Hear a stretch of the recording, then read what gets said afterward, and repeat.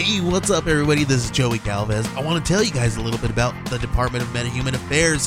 This one is a story about a team led by a retired sidekick, 2 felons, a failed actor from Broadway, and a reprogrammed cyborg.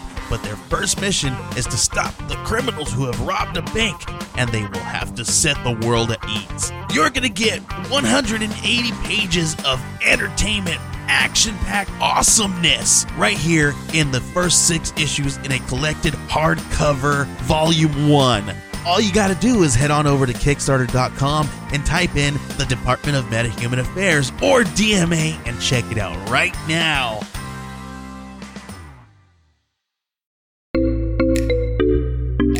Age of Radio. I knew for something completely similar.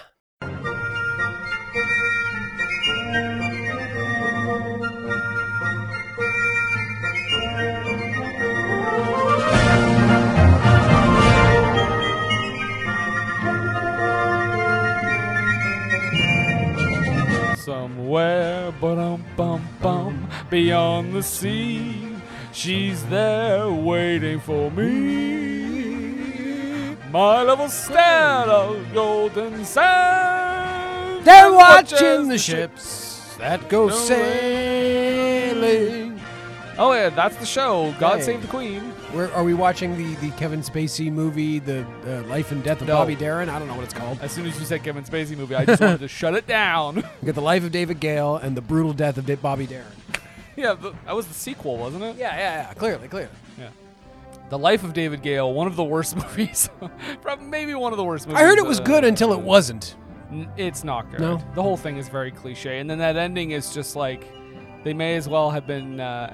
They may as well have propped me up with that giant soapbox. Did they send him back to K-Pax? Yeah, that's what Oh, happened. sweet. I think K-Pax was his name, not the planet. I think it was both, wasn't it? I don't know. I didn't see this it. This is a podcast. You're probably just like, who the fuck are these rambling idiots? Well, we are people. I'm Jason. I am Brendan. We mixed it up Oh, we did. And this is a podcast called for screen. And Country. There we go. Look at that. That felt weird coming out of my mouth. Right? Like many things. Yeah.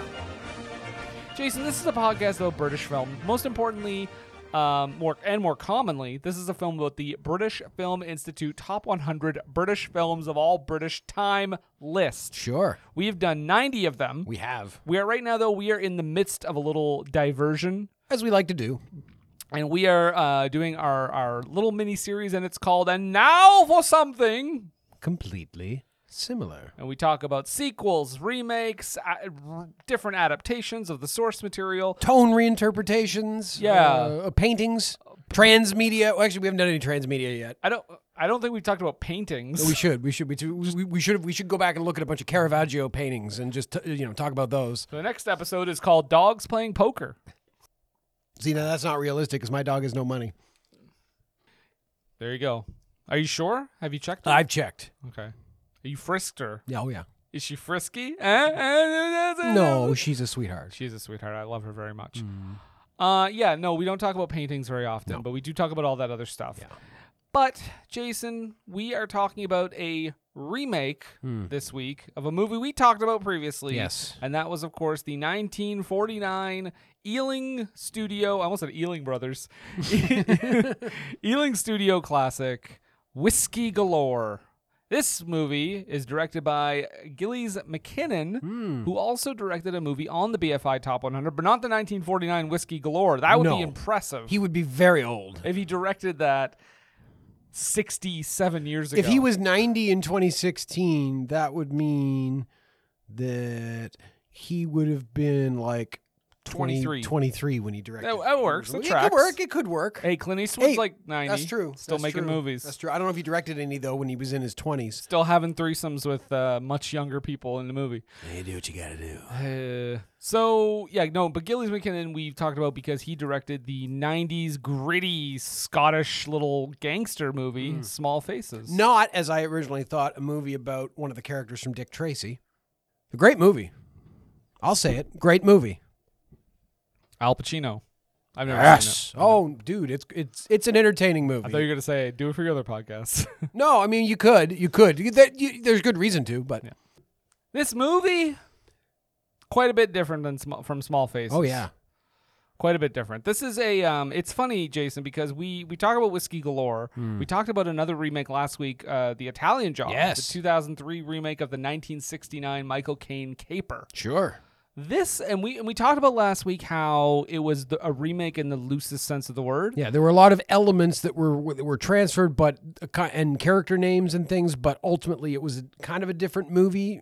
I mean, it was ultimately still a heist movie, but it wasn't a note for note remake of the original. Exactly.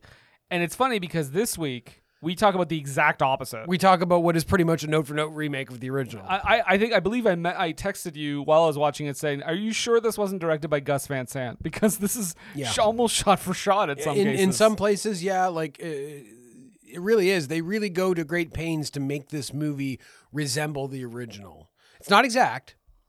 But like even the town, which is not the same town where they filmed it, but it just has the same vibe. Like maybe it's just a certain northern Scottish vibe or island Scottish vibe.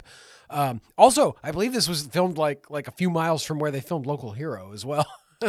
And also, this is a very recent movie. This came out in 2016. Yeah. And watching the movie, I assumed to look up and find out that it was like produced as like a BBC movie of the week or something. Yeah. It went to theaters. Maybe not here. It did. It did go to theaters. It did have kind of a TV movie sheen to it. It did. It really did. So, and the first thing, so this is a remake. It's the exact same story. So we got a bunch of islanders, right?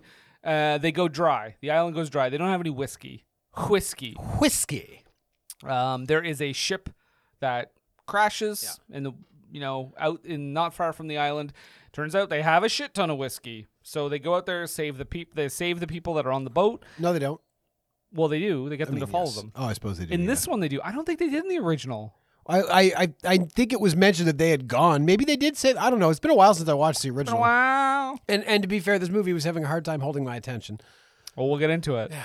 But so they go and they do save them, and then they find 50,000 cases of whiskey.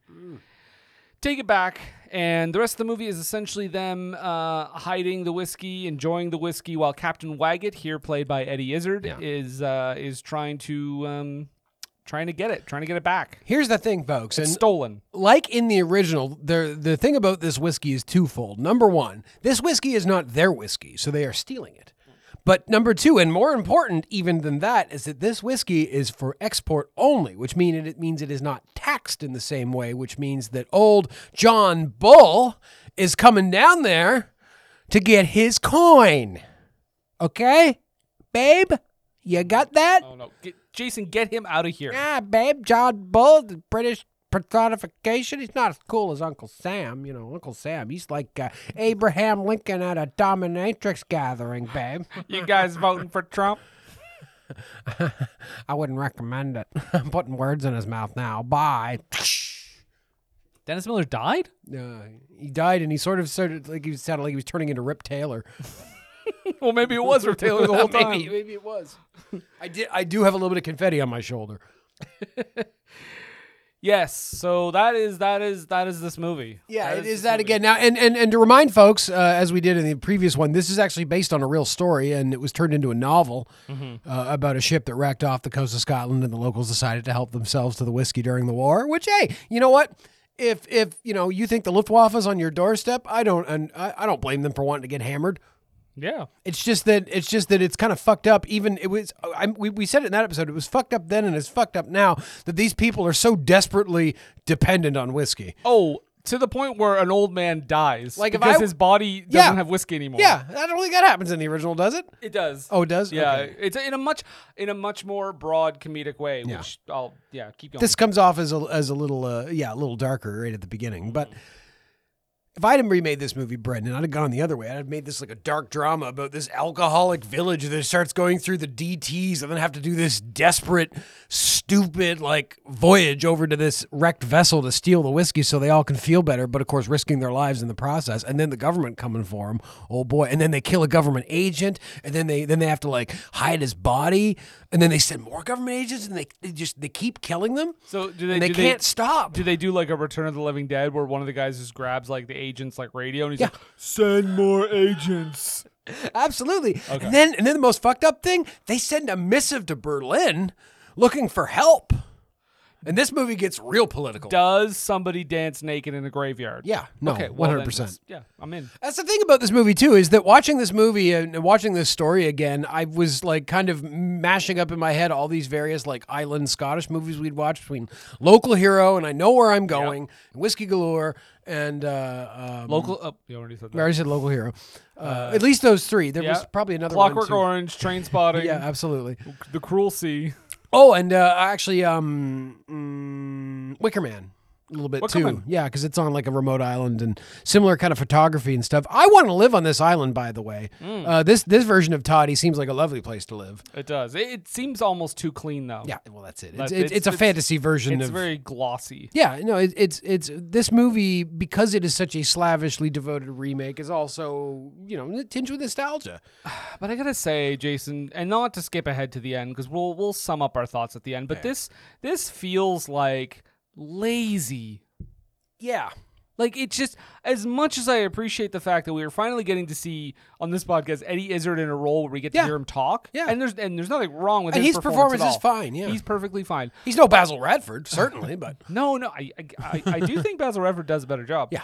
But this movie is just, we're just going through the motions. Yeah. And I was shocked to learn that this thing was in production hell for 10 years. Yeah, that blew my mind too, that forever. I'm like, what was the rush to remake this movie? Like, okay, and I remember when we watched Whiskey Galore. Yeah. We talked about it, and I kind of said, this was fine. Yeah. This is fun. It's not my favorite Ealing. It's not like Passport to Pimlico. It's not Bells of St. Trinians, although I don't think that was Ealing. But you know what I mean. Yeah. It's not the top tier, but it was okay. Yeah. This movie made me appreciate that one a lot more.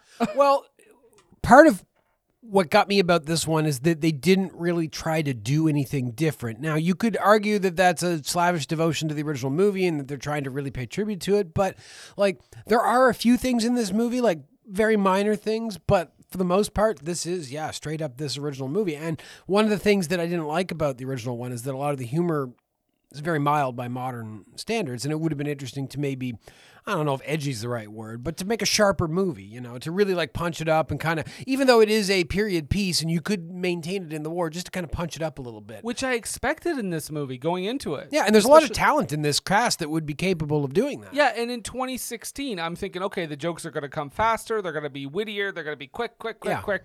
Which, I'm not saying, I'm not criticizing too much the 1949 version for that. It was it was a different time, absolutely. But in this, there's no excuse now. Yeah. But this is, like you said, this is so slavishly devoted to the original and kind of showing such loyalty that they almost want to copy the pacing. Yeah. Which is it's off-putting. It is, and again, it's a shame because this cast is quite good, and I like a lot of the people in this movie, and there's so much potential. We've got Eddie Izzard, who's a great comedian, very funny, has been in many things. We've got the dude that plays Sergeant Odd in this movie is very good. Like he really nails kind of the dry bemusement that Sergeant Odd was in the original, and that is potential for great comedy right there.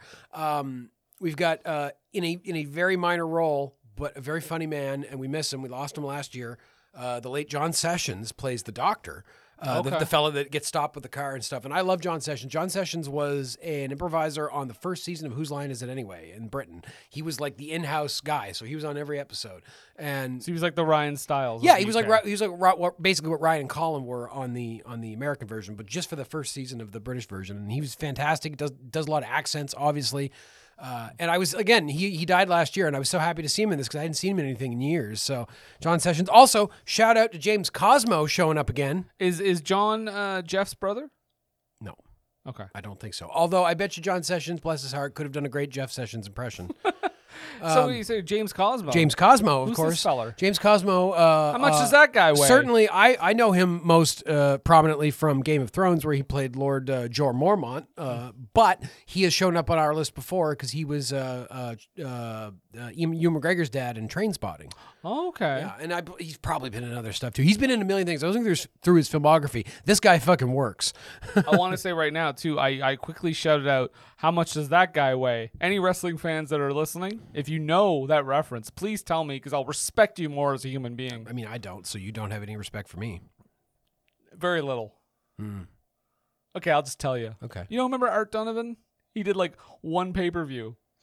And the whole Yeah. time. Oh, yeah. Oh, clearly, yes. Art Donovan. Yeah, obviously. Though he's infamous in wrestling. Okay. He did one pay-per-view on commentary. He's a former football guy. Oh, okay. And all his things were like, hey, Macho, how much does that guy weigh? Like, IRS came down the aisle and he's like, he looks like a tax man. What was the name of the guy that called Jeff Hardy Jeff Harvey? Oh, Mike Adamle. Mike Adamle, yeah. No, but Art Donovan is like 10,000 times worse than Mike. Like, he didn't know anything about wrestling. Like, he's just like, the guys were having a match and he'll go like, hey, these guys are really hurting each other out there. Hey, Macho, Gorilla, did you guys like doing this? And they're like, yeah, Art, we did it all the time. And he's like, oh, no. What's the girl over there screaming at? What's he gonna do? Throw him out of the ring? Yeah, I thought the poor guy was dead. Now they're both out.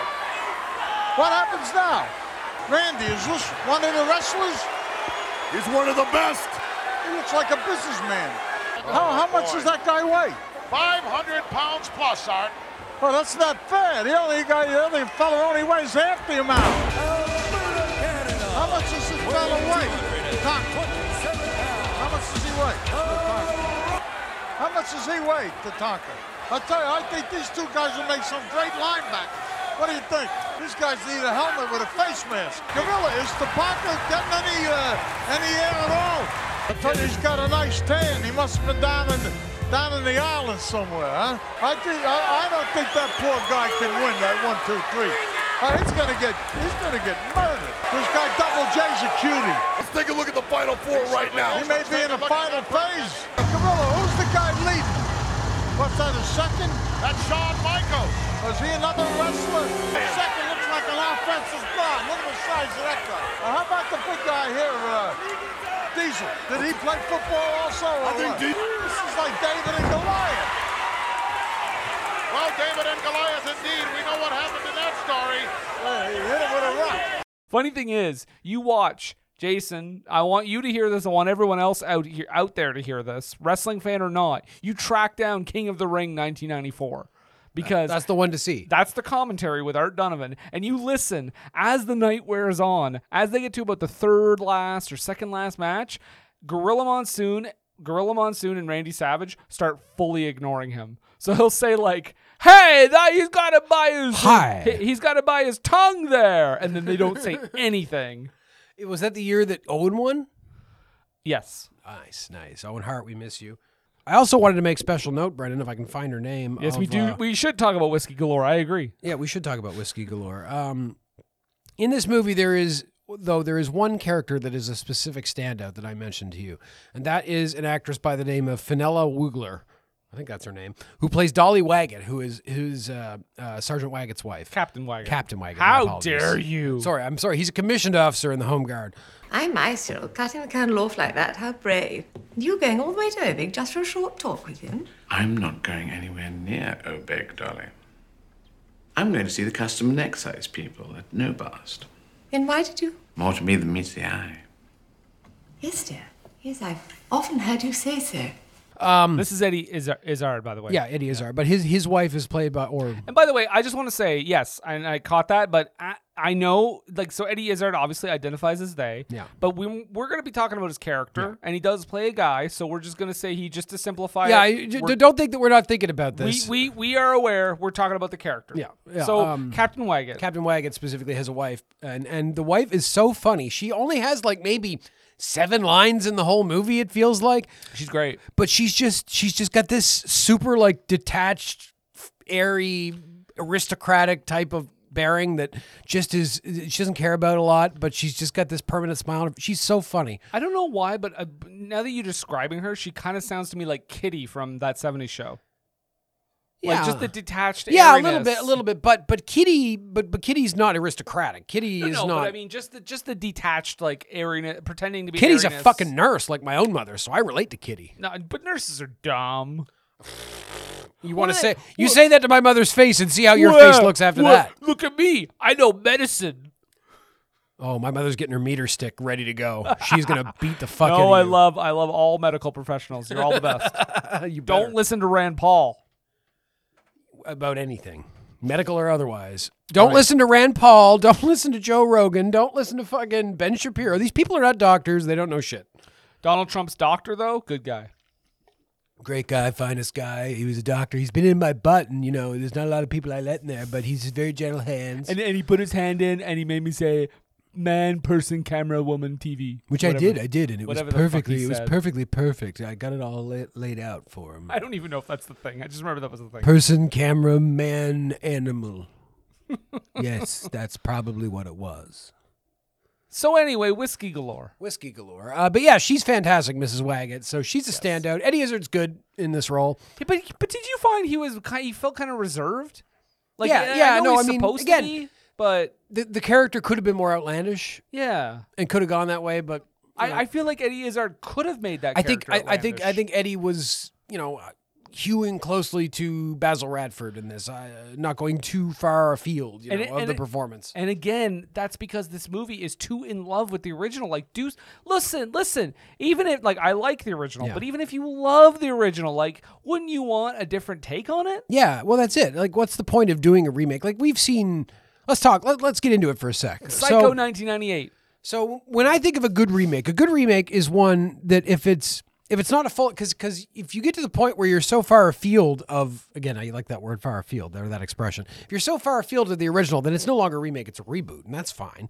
You get like Star Trek 2009, which, despite my Star Trek problems with it, is a fantastic reboot of that series. But you also, if you hew too close to it, then you kind of defeat the point of even doing it. So what's the point of just remaking the movie? Now, there are movies that could benefit from that. Like, for instance, say we wanted to remake The Cruel Sea, right? Or The Dam Busters. We could do it and have much more interesting action sequences and justify that remake. But we look at a movie like Whiskey Galore I tell you, one thing we would do is rename the dog. in Dam Busters, yeah. I don't know if the dog in this movie, there was a dog. I don't know if his name was ever uttered. I don't think it was the N-word. Well, maybe it was. We don't know. The dog was multicolored, so Wait a second. What's that credit I just saw whiz by? why did they do that in 2016? Rover as the N-word. Jeff Sessions was visiting set that day, and he said, I got an idea. But yeah, so like, what's a good remake to you, Brendan? Like, in your mind, can you pick out like a perfect remake for you? One remake that always comes to mind when I think of like a movie that just like they took the basis of it, they took some of it, they added their own little twist. Dawn of the Dead. Yeah, absolutely. Zack Absolutely. Snyder's Dawn of the Dead are also arguably his best movie. Yeah, no, absolutely. They take that concept and they do their own thing with it. Yeah, absolutely. And I yours, of agree. course, I don't know you- why I'm genericizing his pronouns. He's a he. And I know you're of course gonna say the 1998 remake of Psycho starring Vince Vaughn. Yeah, obviously doing its own thing, Clearly, but yeah, that is a weird art project. So that that's is kind of- exactly that movie. If you look at that movie as an exercise, it's interesting. Like it's a film exercise on the part of, which is weird because Gus Van Sant's made plenty of movies. He doesn't need to make a movie like that. It's not a good movie. No. but it's an interesting experiment. It's interesting. If you're familiar with the original movie, it is fun to watch it and see. But So Jason, on that note, then what is a good remake to you? that's a good question. I've been scouring my mind trying to think of what is specifically You a could good almost remake. say Evil Dead 2. Could you consider this a remake? Because I don't know. I haven't actually seen the original, so I don't know if it actually is a remake or not. But the 2012 Dread is a fantastic Very different. movie. Very different. Very maybe different. like a readaptation. Readaptation, yeah. I mean, it's definitely a reboot at Yeah. minimum. It's definitely, a remake. The Mod Squad's one of your faves. No, obviously, yeah. Well, Charlie's Angels, the original Charlie's Angels isn't a bad remake of that show. Again, I'm not super okay. familiar with the show, but like the movie, that first one is entertaining It's fun. enough. Yeah, it's fun. And the second one, not as much, but Bernie Mac's fun. Listen, that second one, I'm not gonna lie, that's a big guilty pleasure for me. Is it? Wow. And I also think I've never Big seen Demi it. Moore fan, as I understand. Big what? You're a big Demi Moore fan. I do like Demi Moore. You're a big striptease guy. That movie's not so good. Your TV's covered in cum, Brendan. Well, I mean that's not related to the film Striptease. Oh, okay, all right. I just assumed. No. I mean, I Showgirls. don't have a fucking maid. What do you think I am, the king of France? He would have a maid, wouldn't he? You would, fucking king of France. Just because you're dating Mary-Kate Olsen or Ashley, I don't know which one he dated. Well, she's dating like a member of the House of Bourbon or something, right? Isn't that a drink? Yes, but it's also a house. No. Bourbon is a drink. Bourbon is a house. Guys, I just want to full disclosure. We are both drinking very, very alcoholic beers. Folks, if you're ever in Fredericton, New Brunswick, be sure to stop by Trailways on the north side, and you can try the Ooze Double IPA rated 8% ABV. Fine beer enjoyed by Brendan and I. And I just want to point out, too, we're also drinking more heavily than usual because I got a new job and I'm super excited. Yay! Congrats! Mortal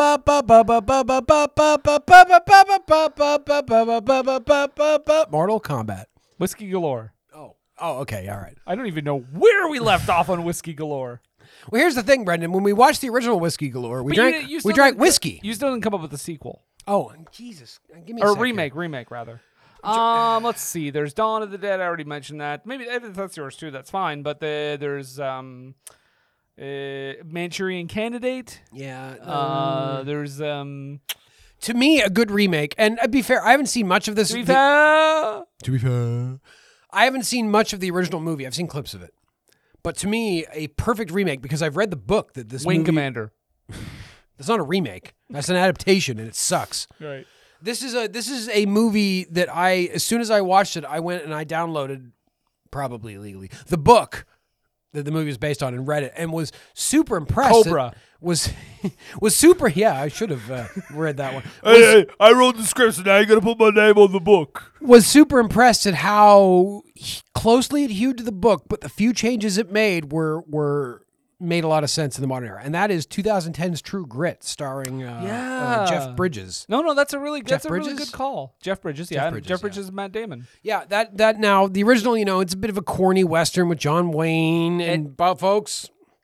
If you're listening to the other podcast, we went into some John Wayne in The Conqueror. But we'll say If you want to hear about what a terrible actor he can be. True listen to Grit. that. Yeah, True Grit. Luckily, is one of those movies that John Wayne, like Rio Bravo and I don't know, The Searchers and a few others, that he actually is suitable for. I mean, he plays a type. He plays a type, exactly. But like it's kind of corny, and John Wayne is John Wayne and whatever. But then you watch True Grit, it is so good. Everybody in that movie is fantastic. Haley Steinfeld, Jeff Bridges, Barry Pepper shows up as at the end of it. Fucking Barry Pepper from Saving Private Ryan, and Barry Pepper, of course, also in Battlefield Earth, one of the great movies that I'm sure you've done on your other podcast. We're waiting for you, Jason. Oh, okay. Well, I'm down whenever. Yeah. That's a movie I saw in the theater, Brendan. I saw in the theater where it had scenes that were then cut from the DVD.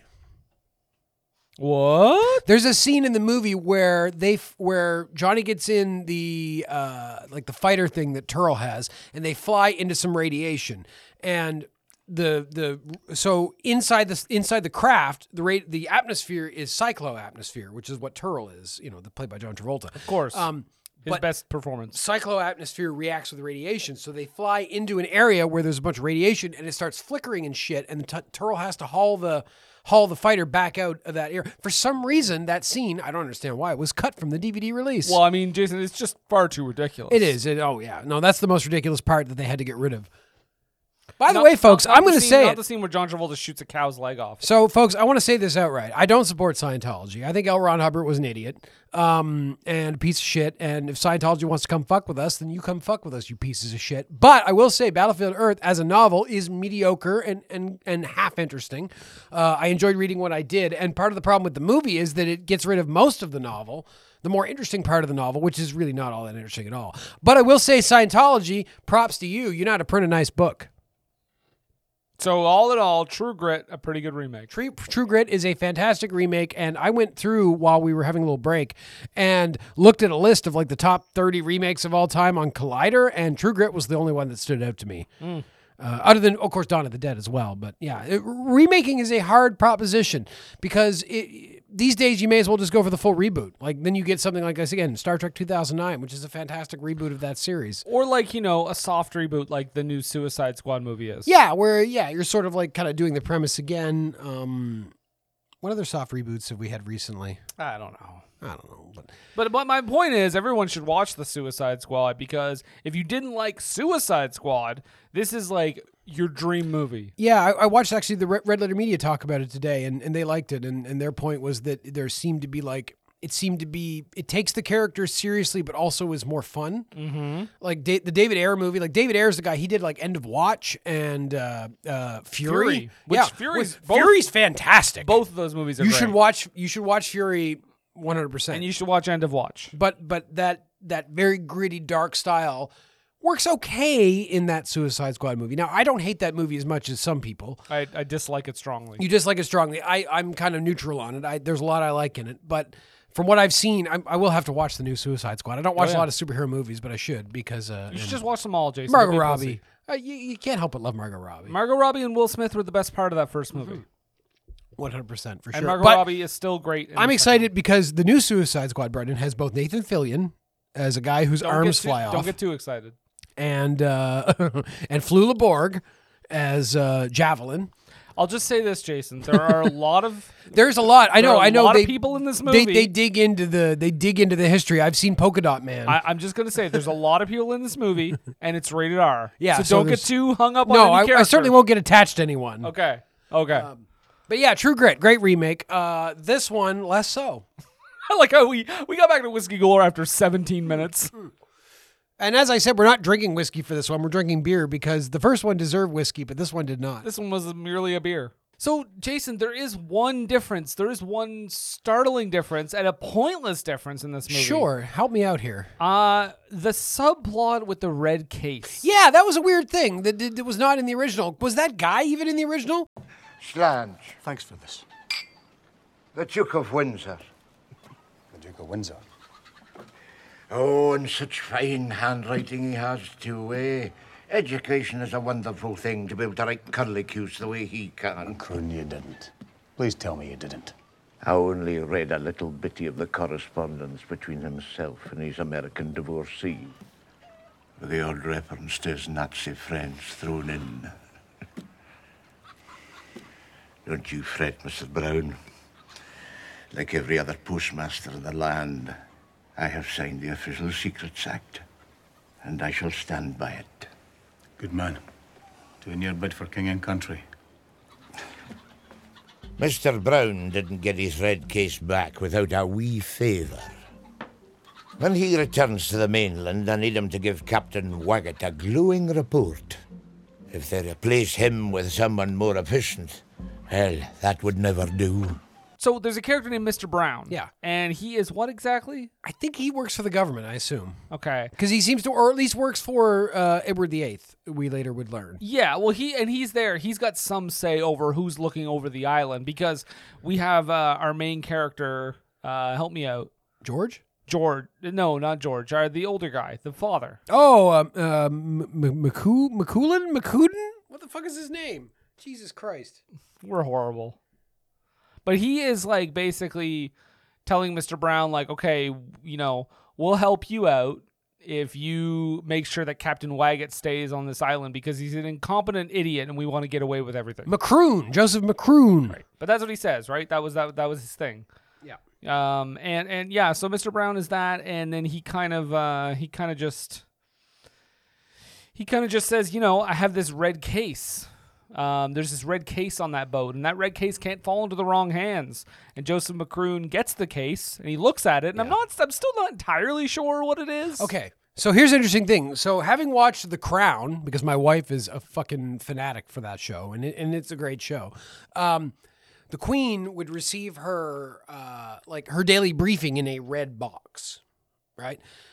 This red box was a red box belonging to Edward VIII and contained love letters between him and Wallace Sampson, who was his American divorcee that he eventually married, and thus had to abdicate the throne to Mary, which today wouldn't happen. So did it not? No, it did back then. I'm saying today, if a king wanted to marry an American divorcee, probably wouldn't be an issue. Oh, okay. I thought. Well, I mean, I was going to say, what's their faces just left the royal family. I thought that's what you meant. No. Well, that's the thing. He didn't really leave the royal family. I mean, he left. He's not involved in the Prince Harry. He's not involved in the day-to-day anymore. But if 6 or 7 people suddenly died, he could be king.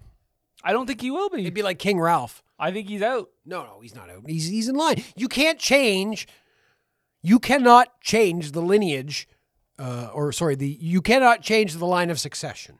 Okay, other than dying. So are you saying that you sit here in this podcast, yes, sir, and throw your full support behind Piers Morgan for his comments about how Meghan Markle does not face racism? I would question how Piers Morgan could have any idea. They were friends, and she stopped talking to him. Why would anybody want to be friends with Piers Morgan? Exactly. Whiskey That's galore. my question. That's why that doesn't ring true. Whiskey galore. Maybe Piers Morgan would be more fun in the morning if he'd have a little whiskey to start the day. There you go, whiskey galore. Him and Sharon Osbourne can talk about people and get drunk at 6 o'clock. Guys, I'm trying to get back to whiskey galore. What do you want me to say, Brendan? Tell me what you want me to say.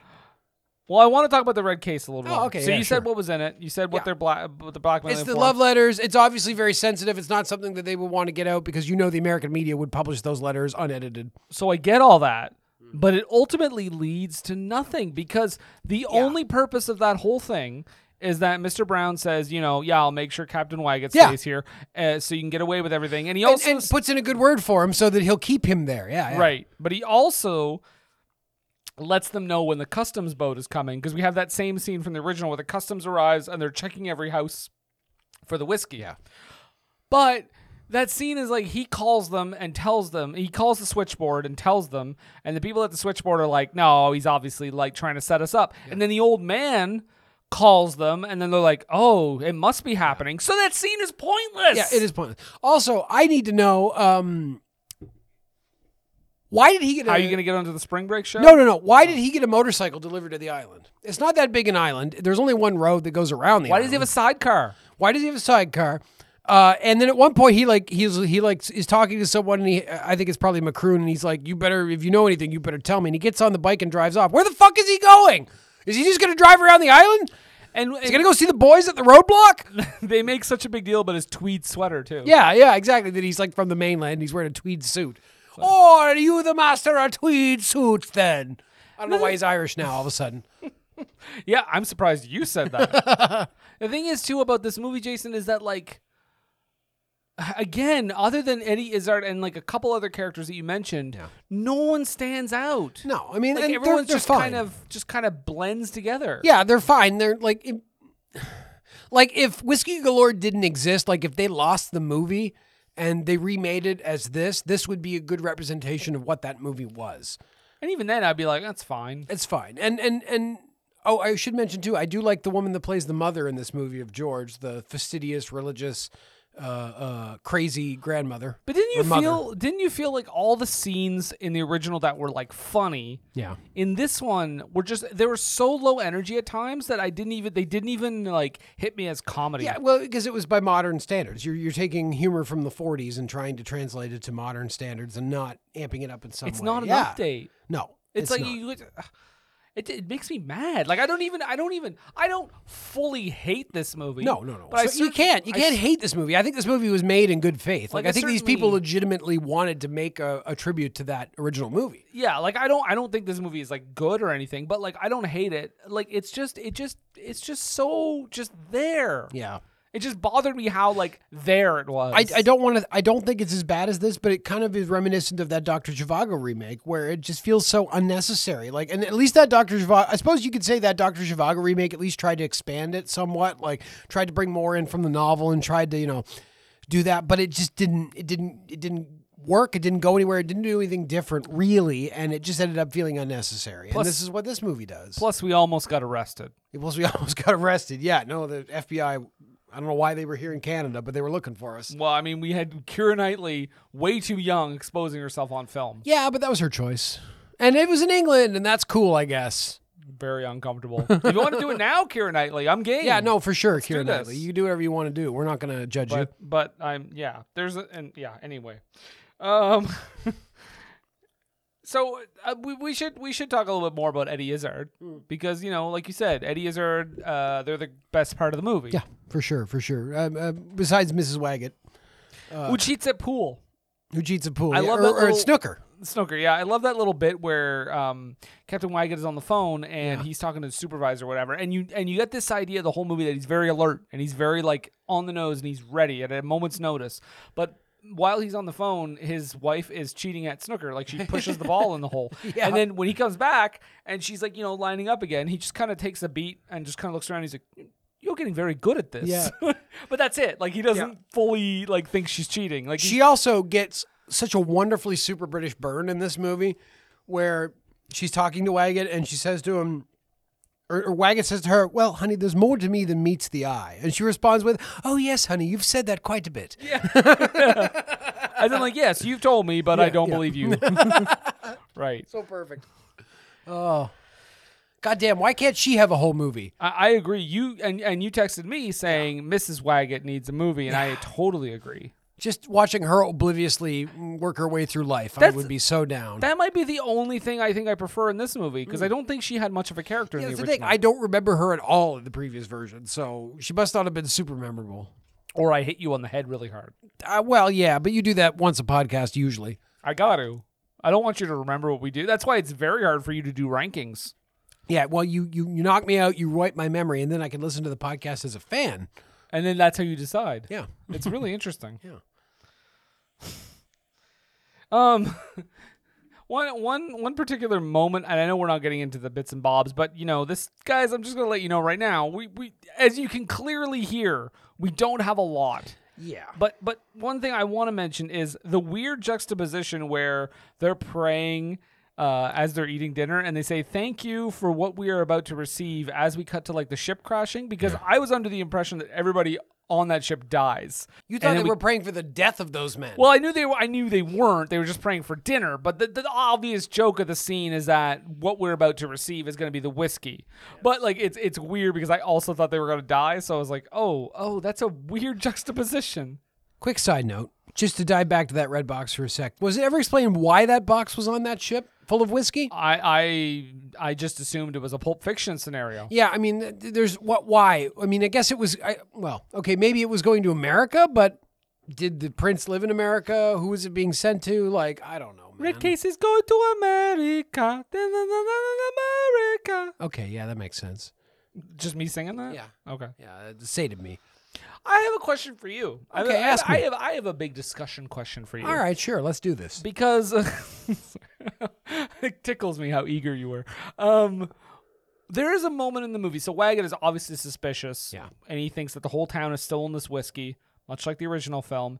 And at one point, he wakes up in the middle of the night and he says, like, I hear music. Yeah. And he's like, it's drunk music. Yes. I have a question for you. Sure. Number one, does that exist? I think I would argue it does. Yeah. Drunk music. Absolutely. But I would ask you, what are songs that you enjoy drunk, but if you heard sober would be like, no thank you? Certainly, based on experience, anything by the Backstreet Boys. I am certainly, if I'm drunk, I am far more likely to get involved and sing. I was thinking Cotton Eye Joe. Oh, I love Cotton Eye Joe regardless of my state. Don't know if I do when I'm not drunk. Cotton Eye Joe, I've been married a long time ago. Where did you come from? Where did you go? Where did you come from? Cotton Eye Joe. See? But Jason, we've both been drinking. Yeah. So well, exactly. So we're in the proper state. You can't judge it. Anything by Yanni I prefer when I'm drinking. That seems very mellow. That seems more like a heroin kind of music. Oh, sorry, that's what I meant. Yeah, heroin, obviously. When I do heroin. I don't know. Trainspotting was a very personal film for me. Like when I'm drinking, I just like any upbeat music is more enjoyable to me. Like if right now in my current state of mind, if you started playing "Tiger by a Tail" by Buck Owens right now, I would be fucking chuffed. So what if? So you're not a like. All by myself. No. Now, if I was in a sad state, perhaps, but I rarely am in that kind of sad state. You know, my depression as it exists is more just kind of a just a lack of feeling more than a sad feeling, you see. So I don't necessarily want to listen to Elton John singing sad songs say so much when I'm sad. It was Eric Carmen, sir. No, I'm saying, but that was what you would listen to. Me, if I was sad, maybe I would listen to sad songs say so much by Elton John. But listen, Jason, but if you listen to Elton John, you could tell everybody that this was your song. Yeah. It may be quite simple, but like, now that it's gone, I hope you don't mind that I don't wrote down in words. How wonderful when I listened to that song, I thought about like if I was a sculptor, but then again, no. I'm immediately going to contradict myself. Or a traveling show. You don't have much money, but it's the best you can do. It is. It really is. You gave me a gift and it was your song. Yes. And this gift was for me. I mean, that's redundant, but that's what happened. Brendan is very knowledgeable about Elton John songs. Daniel is traveling tonight on a plane. Crocodile Rock. I remember when Rock was young. Me and Susie had so much fun. All right, we're not here to talk about Elton John. I wish we were. Why don't we talk about Rocket Man? Ooh, burning out his fuel out there. That's technically alone. No, but that's technically a British film. I guess so. I mean, it stars a British person playing a British singer. We could get there if we just get to a part where we just need to watch British shit. You can tell I'm like kind of starting to slur because when I say British, it's coming out British. British. That was a strong first beer. That's a kicker. That's a kicker in the pants, folks. If you're listening, this isn't a mini episode. You're listening to us be super unprofessional. I think Whiskey Galore, Brendan, would benefit from some sort of transmedia. Now, what does that mean? Meaning converting it to something else. I would like to see a Whiskey Galore video game. Can I tell you what I thought you meant by transmedia? Maybe I don't have to say it. You can just guess. What I think I can guess. Because Eddie Izzard is in this movie. So certainly, yes. That's why I like put that together. No. What I mean is that because Zack Snyder's Watchmen is a good example. It's a piece of transmedia. It's taking a comic and turning it into a movie and doing it in a way that is very faithful, but also we could argue whether it's good or not. But yeah, like Whiskey Galore would be a cool adventure game. Like the idea of like you getting to know all these characters and, having little puzzles to solve and having to hide the whiskey and things like that. Like an RPG. Yeah, or an RPG. Well, I mean, I don't know if an RPG would necessarily be the right thing because it's like, how are you going to build stats? You're going to be out fighting like crabs on the, I suppose. Oh yeah, if drinking was the way you got XP. You got to just keep drinking. You just have to drink whiskey all over the island. You have to maintain a certain level of drunkenness. But you got to time it right. You can't drink too much or else you start puking and then it's no good for anyone. But also, that makes sense. Now that I think about it, Brendan. Now that I think about it. Guys, we're solving this. Now that I think about it, it makes sense to me that everybody drinks on that island because there's nothing to fucking do there. And it reminds me of going to my cottage. Well, not my cottage, but my family cottage, right? Where it's out on the Cape. It's a beautiful place. And when I was a teenager and I was not allowed to drink or smoke weed, it was a boring-ass place. But now that I am an adult and I'm allowed to drink and smoke weed, it's fantastic being there. May I ask you a question? Sure. Is this the least we've talked about a movie? Maybe. I mean, did we talk about that much about the Avengers? I mean, we've certainly. I think we definitely did because there's a lot to talk about. Maybe Lawrence after Arabia. Yeah, maybe Lawrence after. Then we did. But that was a unique movie. Like I don't know that we've watched a movie that's quite as straight a remake of a previous movie that we've watched before. Folks, I just. Open with you right now. And yes, I'm saying we're the Joe Bidens of podcasting. Right. Folks, I'm just going to be open with you right now. There is nothing here. Yeah. There's really nothing here. Not really. No. This movie doesn't need to exist. I've said it before. It's unnecessary. I don't want to demean the people involved in it because they clearly, they made something. They should be proud of it, but it's like, why is it even around? It just doesn't it doesn't need to exist. And that's not even to say, and that's, that's not the worst criticism. I could sit here and talk about Space Jam: A New Legacy. Yeah. That movie I could trash for 2 hours and talk about every little minutia of that stupid movie. But this is just like this. It just I don't understand why it happened. It doesn't do enough new to make it interesting that way. But it isn't bad enough to make it interesting either. Like it'd be one thing if they tried to make it and totally missed the mark. Then we could sit here for an hour and a half and just rag about how bad this thing was. I just realized something. This movie reminds me. There is another remake we've talked about in the past that reminds me a lot of this. Sure. In the sense that it's just a straight remake and there's nothing interesting. 39 Steps. Yeah, absolutely. That was hardly anything was changed, and it was just a lesser version with actors that weren't as good. Thank you. With writing that was not as good. Thank you for reminding me of that because I had forgotten. And clearly, no wonder I'd forgotten because it is so forgettable. I don't remember anything about that movie. Yeah, I remember it was- they tried to do the crop duster scene and it didn't. Crop It duster? was ultimately an inferior version of the original movie. Now, I don't know that I would go this far to say because 39 Steps is such a fucking classic. Like I'm not saying Whiskey Galore is as good as 39 No, Steps. no, that's it. And that's what I'm saying is that this movie is not in the same way. Like where and even with Dr. Zhivago, like we'll put Dr. Zhivago and 39 Steps as remakes, they were unnecessary and they were bad. This is an unnecessary remake. It's a good remake, I think. Like ultimately, it is a competent, solidly made, well acted remake, but also is again completely unnecessary to exist. I can't say it's good. I can't go as far as say it's terrible. If you didn't, if you couldn't see the original for whatever reason and you had to watch this is not a bad substitute. Like to me, this is like if you're talking about a 5-star rating system. And by the way, check out my letterbox if you want to see. But this is spoiler alert. This is like a 2-star for me. Okay, like it's under half. I would put it at a 2.5. It's just barely under half. It's so. I don't know, man. Like I watching this, I'm just like, and I'm glad we were drinking. Yeah. Because I'm watching this just last night. I'm like, what is our episode going to be? Yeah.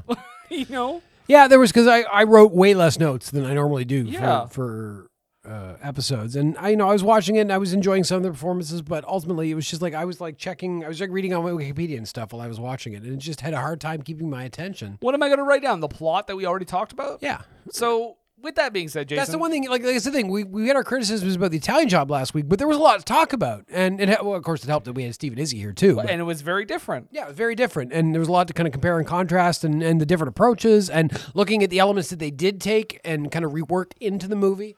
And by the way, I think this is going to be a 0 for 5 situation when we get to the end of this this series, because I don't think any of these movies are going to be as good as the originals, especially not next week's. But we'll talk about that in a second. But Jason, let's take a bit of a break here. I know you said you had less. I do have some notes. We do have some notes, so we're going to take a break and we're going to go through your bits and bobs when we come back. But right now, we're going to hear some ads from Age of Radio, and we will be right back. Age of Radio. Wow.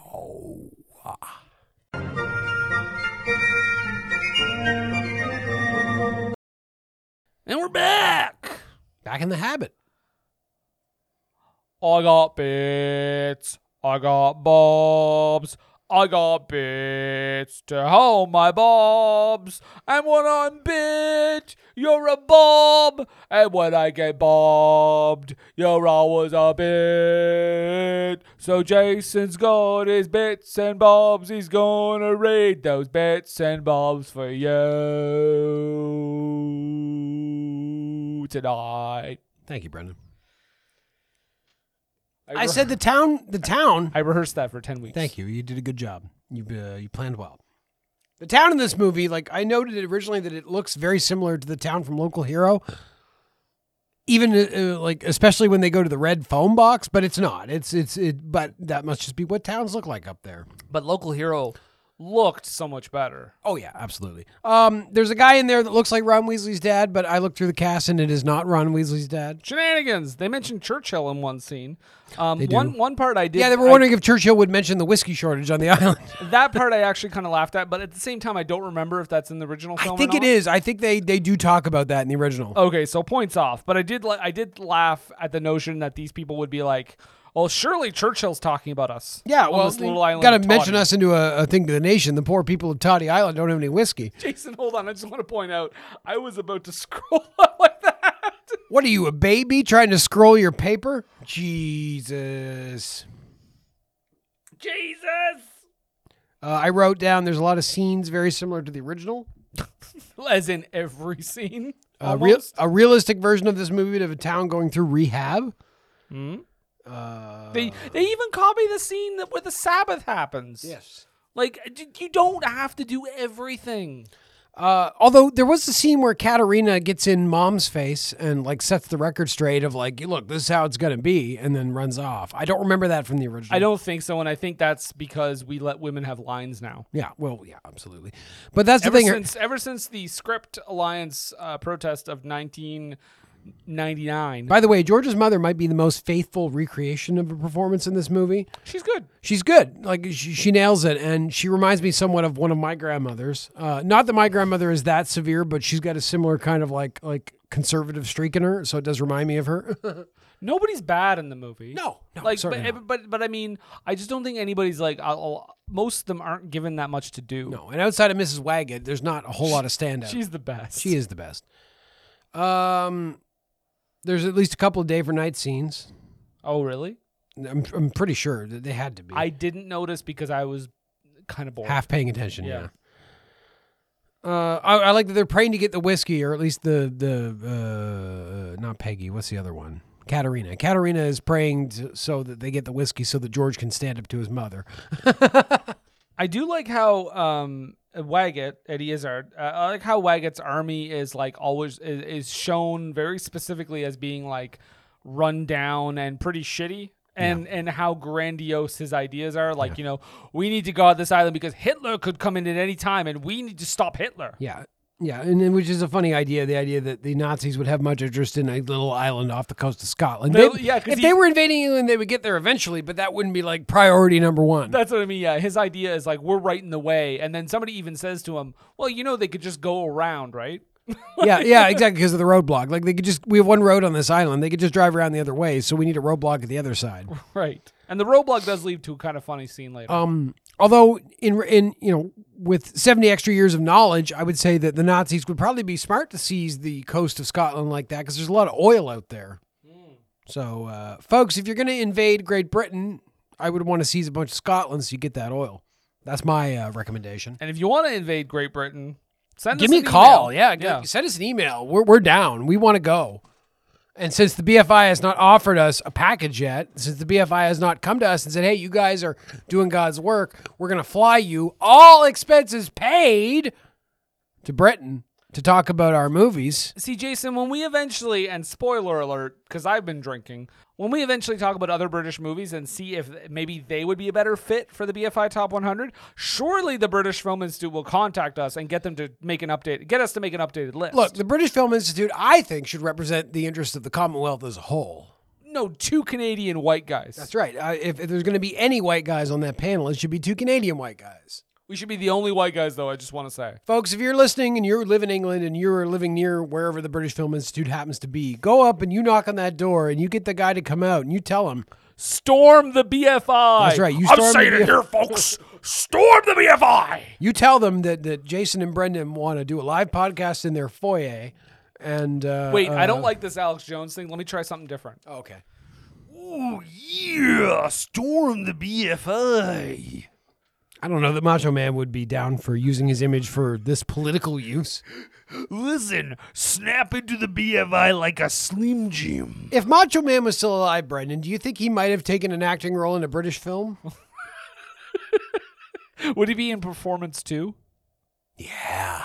Him and still Mick Jagger. Yeah, Mick Jagger's like, oh, hello, Macho Man. Do you want to smoke some crack? Yeah, I'd love to smoke some crack. I wouldn't mind doing a bump if you're down. Yeah, I got bumps all over, man. I got bumps here. I got bumps there. I got bump on the back of my hand. Here, take it. Wow. So anyway, what were we saying? Bits and bobs. Yeah, Waggett's Army. I just thought that was funny how run down. Another good line from the movie where I think Macroon says... Macroon? Macroon? Joseph Macroon? Macroon says, we don't have a village idiot. We take it in turns. Right? Which is definitely the sort of thing a person from a small town could relate to. I almost want to give this movie credit, but I think it's in the original. Does the bartender turn on them in the original? I feel like he does. I think so too. But yes, no, he's the one guy that makes sense for them to turn because they have a bunch of free whiskey. His business is fucked.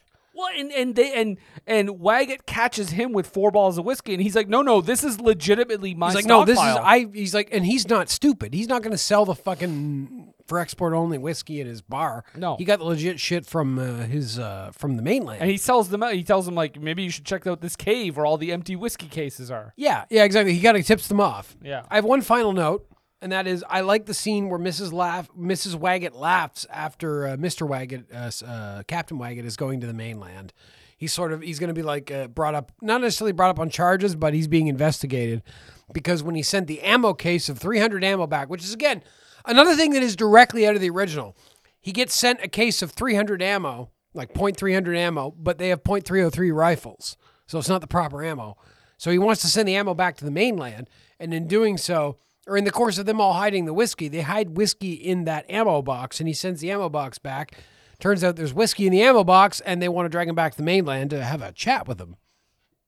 And Mrs. Waggett makes a really funny laugh of like, oh, fuck you. Yeah. I mean, Well, she cries at first, doesn't she? Well, she laughs, I think. I mean, I don't know. Okay. I don't know. This movie carried a hard time keeping my attention. Crying is laughing. Laughing is crying. Damn straight. But that's all I have. Well, okay. I'll see if I got anything else here. All right, please do. George could move one step in a different direction and be Norman Bates at any given moment. Oh, yeah. No, because she kind of looks like Norman Bates' mother, too. She does.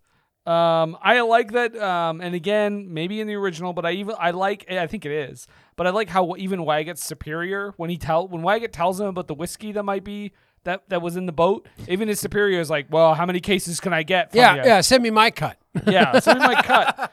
Waggett is so ridiculously to the letter, to the law, to the letter of the law. I do like the exchange. Someone says, "Were you not?" When he's Macaroon is talking about his daughters, and this character says, "Well, were you not young once yourself?" And he said, "If I was, I grew out of it." That's a good line. I wrote down, "Stop drinking from a communal cup." That's something that doesn't age well in 2021. Well, here's the thing, though. Like at my wedding, we did that. We had a quake, which is what that is, and they were doing it at like a pre-wedding ceremony. We did it at the wedding. How long ago did you get married? Huh? How long ago did you get married? 2 years. Okay, so this is before COVID. This is before COVID, yeah. And props again to my grandmother that I mentioned earlier, the one that reminded me of this character in the movie. She, though, bless her heart, she had a sip. She took it. She didn't like it, but she did it, and I respect her so much for doing it because she didn't have to. I want to say that if we do have a most British performance award that we give out, but if we had a most Scottish performance award, it would be for the scene where George is arguing with his mother and then comes back downstairs with bagpipes. Also, the scene where the dude in the home guard is standing there blocking Captain Waggett and wondering whether he is Captain Waggett or That's not. A fun little scene. But he's also wearing a full kilt. Yes, and that is a full distraction scene. Yeah, it's a distraction scene, and straight out of the original movie. Yeah, again, and just done slightly worse. I just wrote down even the climactic chase at the end seems labored and low energy. Yeah. Although to be fair, I give them credit. They got a truck that looked exactly like the one in the original. But that's also a criticism. Yeah. Like, do something different. My last note here is that I really wanted Mrs. Campbell to go like full Popeye. Oh, you thought she was gonna like pop the whiskey in her mouth and she'd like grow muscles and shit? Yeah. I wanted her to drink the whiskey and she'd be like, "Oh, fucking drunk I am. Oh, I'll find any one of you motherfuckers around here. Fuck Jesus. Like, yeah, Jesus is a port." I just wanted her to go full. Yeah, exactly. Oh, that would have been glorious. But it wasn't because they didn't do that. It didn't do shit, Jason. God. Why don't we remake this movie? Guys, BFI, hey BFI, this is Brendan and Jason talking directly to you. But you guys Jason got money. Right now. Why don't you give us a bunch of money and we'll remake this movie and we'll do it right? Yeah, because you know what? You know what you didn't do right, BFI? Not you, BFI, the filmmakers. Yeah. You didn't get this into the Oscars or the BAFTAs. No. This movie received very mixed reviews. In fact, on Rotten Tomatoes, the critic score is 42%. Yeah, and that's not good. And I promise you, BFI, if you give us the money to make this movie, we promise this movie will not be homophobic or racist in any way. No. And I will say the remake is good in that regard. Yeah, no, not that the original was particularly any of that, because it was all a bunch of white people in Scotland. Hard to have an other when there was no other. Right. I will say that of some of the reviews... Actually, you know what I'm going to say? In my remake, George would be gay.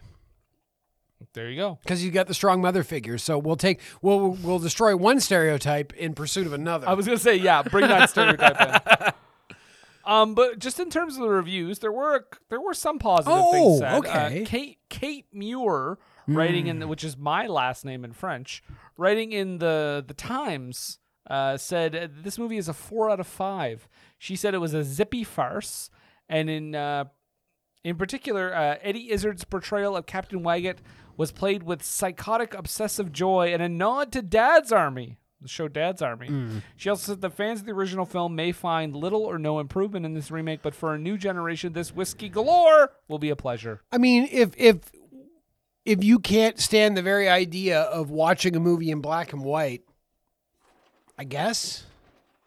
To me, a remake should make you want to watch the original. I don't think a remake should be like, hey, we tried to do the same thing. Yeah. Now you don't have to watch it because it's black and white and icky. Yeah. I mean, like, think of other remakes too. Like, I don't know. Did you ever see the original, like, 30s Scarface? No. No, me neither. But like, that's a good example of a really good remake. But like, yeah, because the 80s Scarface is a solid movie. I don't know how it compares to the original Scarface, but it clearly, I mean, with a 50-year difference, it's probably doing something different. The 80s Scarface is definitely a little overrated as like a classic movie, but for sure. It's a really good it's movie. Entertaining as hell. Yeah. Brian De Palma. Yeah. Snake Eyes. Yeah, his best movie. So that's what Kate Muir says. Toby Simons of the Film Blog also said it was visually and orally gorgeous. Not orally with the mouth, but orally with the ears. I don't know about that though. Like I know it does look nice. There are some nice scenes in it, but I don't know if it's gorgeous. Like it is clearly shot on digital video. It's pretty point and shoot. It's from what I can see. It's got this kind of darkness to a lot of it that is, I think, specifically comes from digital video. Yeah, the scene where Eddie Izzard tortures and kills people is crazy. Yeah, you're funny. There's some good shots of like landscapes and stuff, but I don't know that the cinematography is the thing that I would say stands out in this movie. Well, Jason, maybe this is more our speed because Helen O'Hara of Empire Magazine said that the movie was, quote, too restrained and polite to really grip the attention, and said it feels more like comfortable Sunday night TV than cinematic fare. Yeah. Also, Jeanette Katsoulis of the New York Times said, beyond simple nostalgia, the appeal of this limp retread is difficult to discern. Limp is a good word. Limp, yeah. That's the thing is like blew this shit up a bit. Like that's the thing that we don't think about like in old times, but people were fucking dirty. People have been fucking dirty since the beginning of time. It's only in recent years that we finally decided that we would allow that shit on TV and in movies. Like people are fucking racist and sexist and misogynistic and they make jokes and shit. Like, show me the real people, you know? I mean, it was 2016. You can mess with that a little bit. I understand in 1949 you couldn't say certain things. Yeah. But in 2016, like, you got to tweak that shit. All bets are off. Fuck around with that. Maybe put some modern sensibility in it. Make this different. Don't just make the same fucking movie. God damn it. Yeah. Ah, that's all I wanted. Not that's the all same we movie. wanted. And that's the thing when people say like, oh, this is different. This is not the same as the book. This is not the same as this. Like, I don't want it to be. Well, I want to retain the spirit. It's one thing if you're coming from a book. Like, I understand the desire to accurately portray a book if you're coming from a different type of media. But I still think they should put their own spin on it. But yeah, you certainly want to have your own spin on it. And I'm interested to see, like, obviously, Dune is an upcoming movie, which is being adapted for the third time. First by David Lynch and then second by the Sci-Fi Channel back in the early 2000s. Oh, dear. Dude, yeah. No, and the thing about that series, Brendan, is that it is a better take on the story. It is just very cheaply made. It's mostly on green screen, which is unfortunate. But in that one, Dune is filled with a bunch of Sharknadoes. Yeah. Yeah, you can't get away from a Sharknado on Dune. Or Arrakis, as it's known. Arrakis, yeah.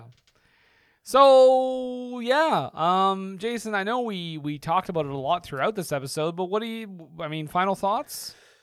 It's not really worth it. It's not worth your time, man. If you want to watch this movie, watch the original, and it's fine. This does not add anything to the mix. Unless you are a super massive Eddie Izzard fan, maybe don't bother. Just watch the original if you really need to.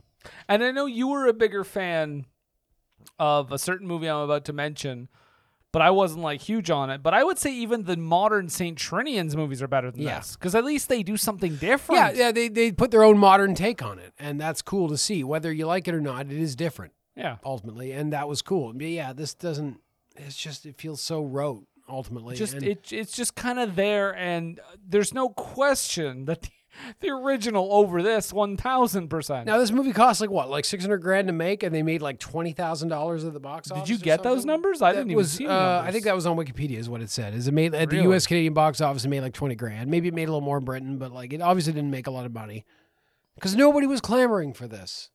Not even in the UK. No. What if they remade The Cruel Sea? Then people would compare it to Greyhound. That basically is a remake of The Cruel Sea. Aside from that scene where dude is like, "Oh no, I killed my own people." Yeah.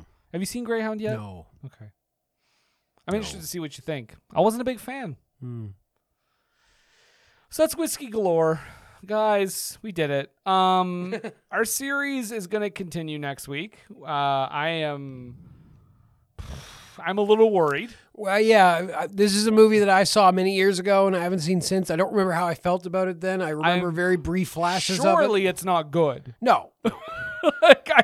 I'm gonna say right now. But the hope is that it will be entertaining. The hope is that it'll be different. Yeah, different and silly and maybe stupid. Now, of course, we are talking about the 2000 remake. In the year 2000, Sylvester Stallone started a remake of Get Carter. Yeah, he did. In the year 2000. I don't know why people thought that was the movie to remake in 2000 with Sylvester Stallone. If Stallone does the accent, I'm telling you right now, and I know nothing about it, so do not tell me.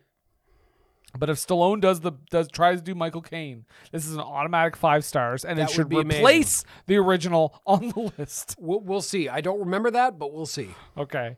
If it opens with him jokingly doing that, I will die laughing. Hello, I'm Sylvester Stallone. Hello, I'm Sylvester Stallone.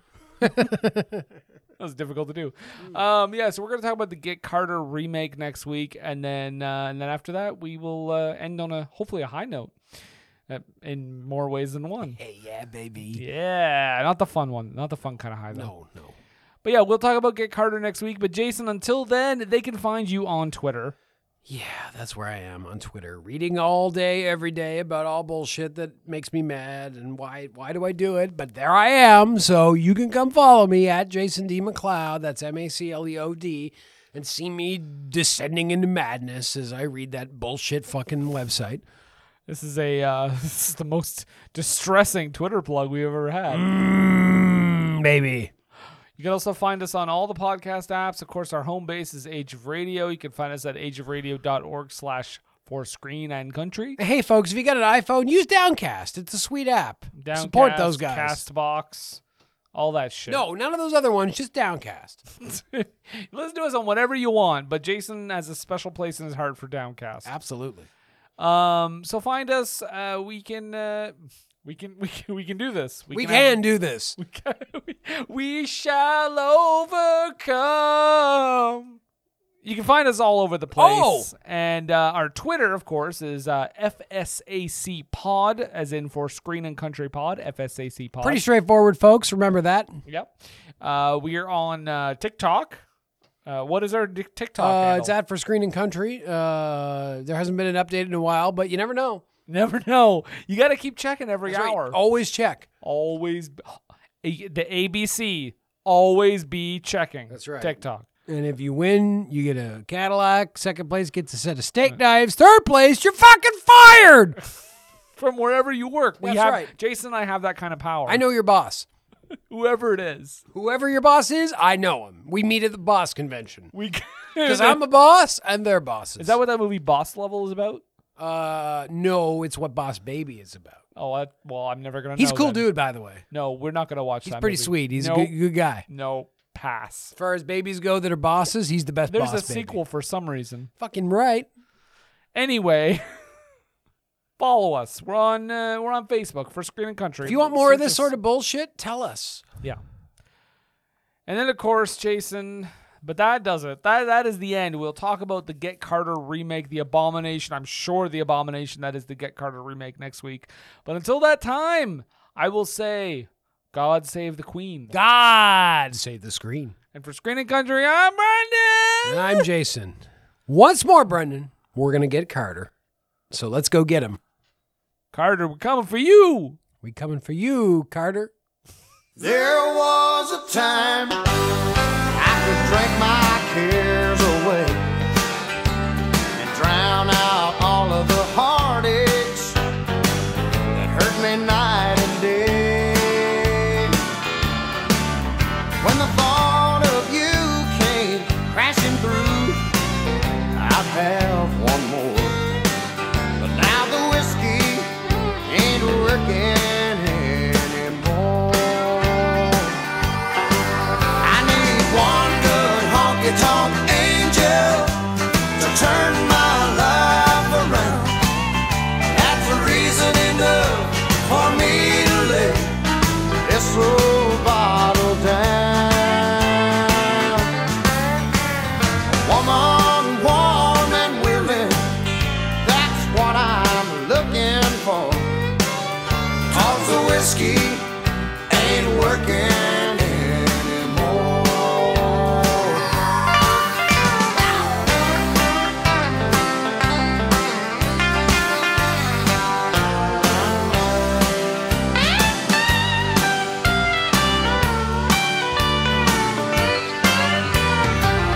They knew my name at every bar in town. And they knew.